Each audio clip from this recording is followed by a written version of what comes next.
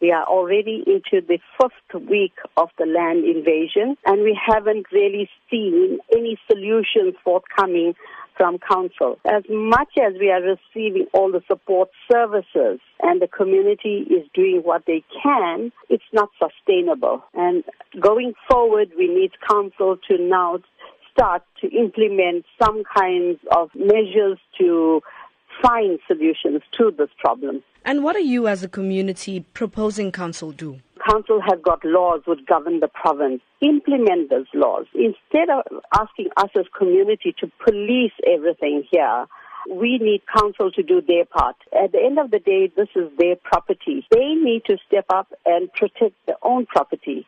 To start off with, they need to put in signage. They need to put in fencing. If it means they need to bring in their own security to protect this land, they need to do that. As a community, our job is to basically look after the normal stuff. This is impacting negatively on people's lives. This is already the 1st week of the land invasions.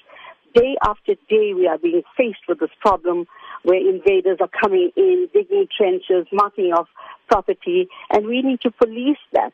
And what are you suggesting as a long-term solution? As a long-term solution, council has to step in. They need to take control of what is going on. In other words, this is a criminal activity. Number one, it's not allowed.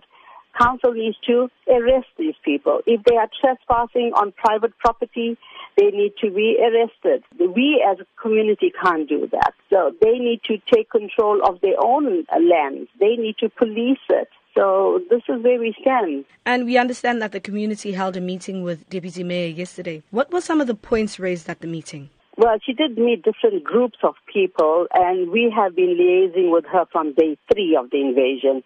So they have done as much as they could to assist us on the law enforcement side.